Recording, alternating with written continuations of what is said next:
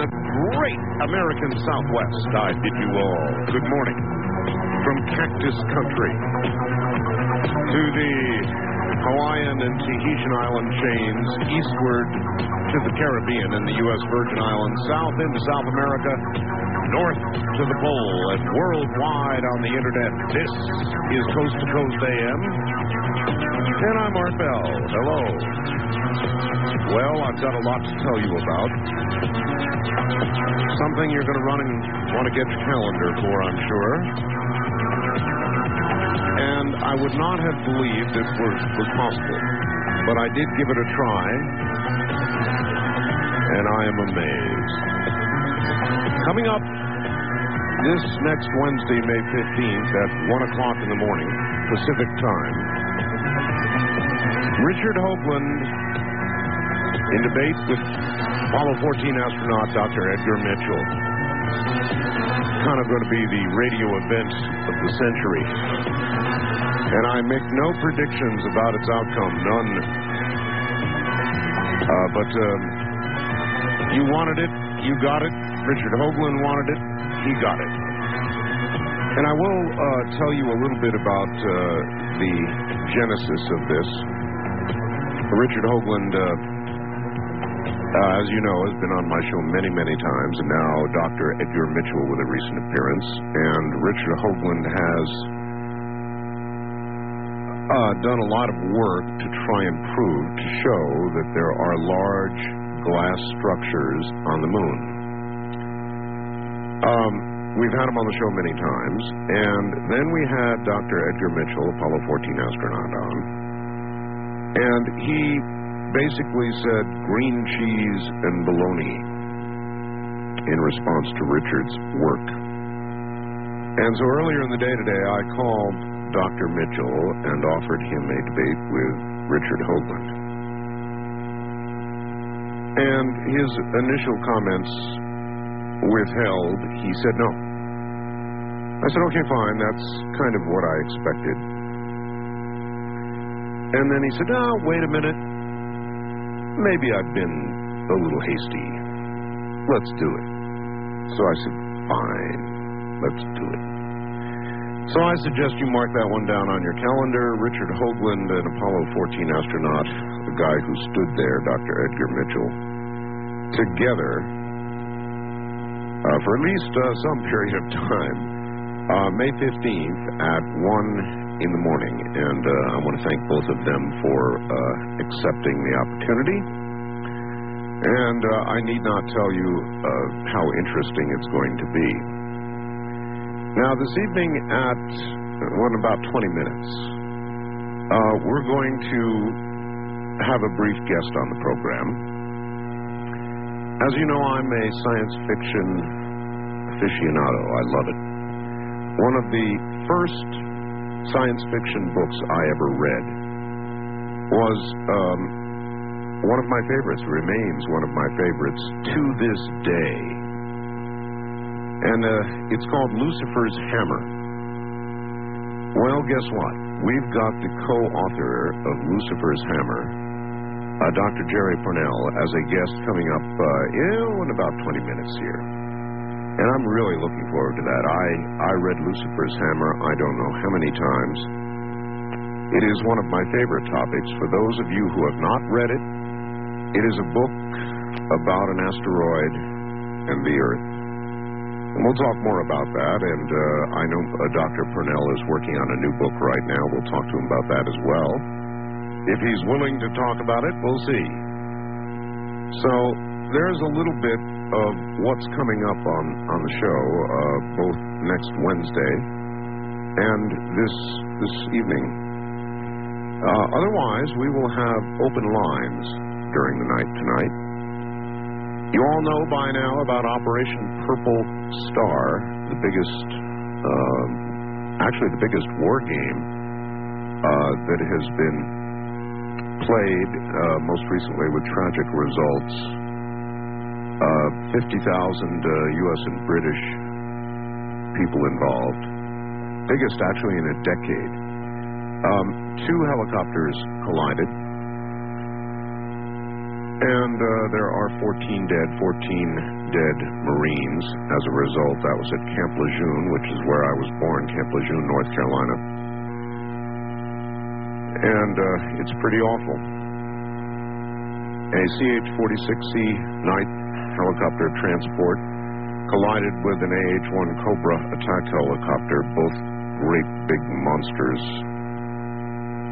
There was, at the time, darkness. Night vision goggles were in use. I'm sure many of you have seen some of the coverage of some of the faults thought to be contained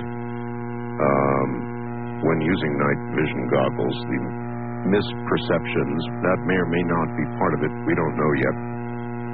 IR Today's helicopter crash brought back painful memories for me.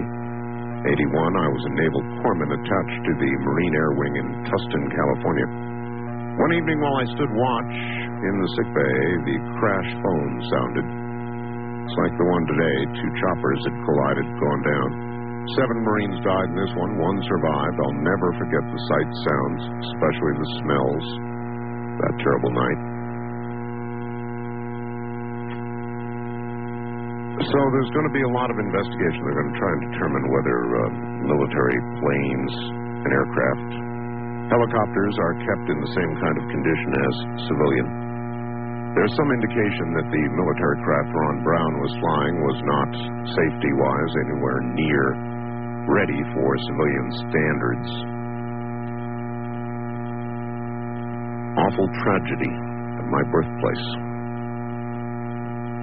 The House has passed adoption benefits. You adopt a child, you get a $5,000 tax credit for families earning up to $75,000, somewhat less for those to $115,000.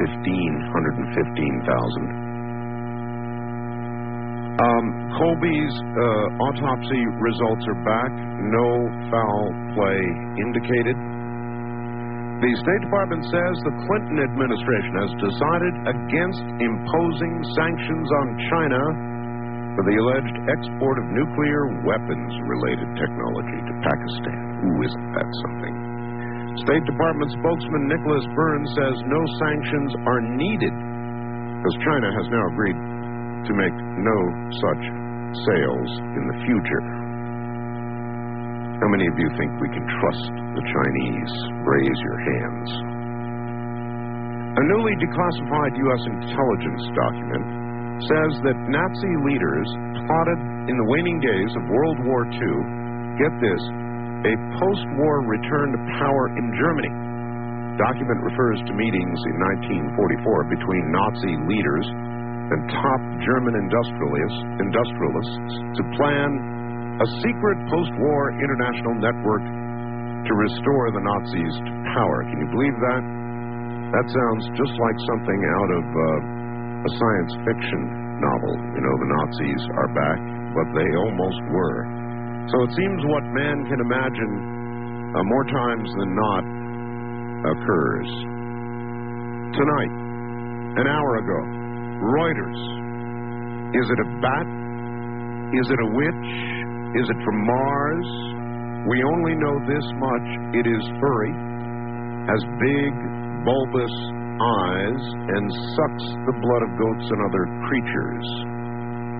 The mysterious vampire-like creature known as chupacabras has gripped the fevered imaginations of many Mexicans.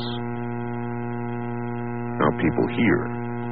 While government officials appeal for calm, enterprising trinket sellers have jumped on the bandwagon with chupacabra T-shirts, key rings, and so forth. In Tijuana, they're offering tours of sites allegedly linked to the creature. This is Reuters I'm reading you about an hour ago. Some say it is extraterrestrial. Others say drought in Mexico's northern states has driven bats, wolves, and coyotes to carry out the attacks. Witnesses say it sucks their blood until they die, leaving telltale puncture marks on the neck and other mutilations. One man so far has been attacked in Mexico. 2 bite marks. And so the mystery of La Chupacabra continues, and certainly, folks, begins to deepen. This, Art, last night, no, check that. Art, I thought you might like to know, the goat sucker is now in Arizona. Last night on the news, Channel 3, they reported that El Chupacabra was seen in Tucson, Arizona last week. A boy woke up to see it in his room. After he screamed, the creature jumped through the window, breaking it as he did. Really? Can you imagine that nightmare? I mean, when you're little, you jump under the covers frequently enough to avoid imaginary monsters. How'd you like to have El Chupacabra show up in your room? Good Lord. Then this, aren't they at a teaser for the 10 p.m. news here in Los Angeles on Fox, Channel 11? One of the stories they talked about was about what in the world is killing small animals. They showed about half dozen dead rabbits with big holes in their necks. Is Chupacabra here in L.A.? You know, and all we have is rumor of the fact that some Mexican cowboy may have killed one. It is claimed. A powerful concoction of illicit drugs, dubbed homicide on the street, sent 116 of the drug abusers into Philadelphia hospitals. Philadelphia, I said. An official with the Philadelphia Department of Health said most of those admitted Thursday night had been released, but several people remained in the hospital. He said the drug killed 5 people in Philadelphia in February. Lewis said the drug was analyzed as a concoction of heroin, cocaine, scopolamine, I guess it is, which is used as a sedative or hypnotic, vitamins, and a cough suppressant. Health Department officials said that for about 7 hours Thursday, drug users with overdose symptoms were being rushed to Philadelphia hospitals.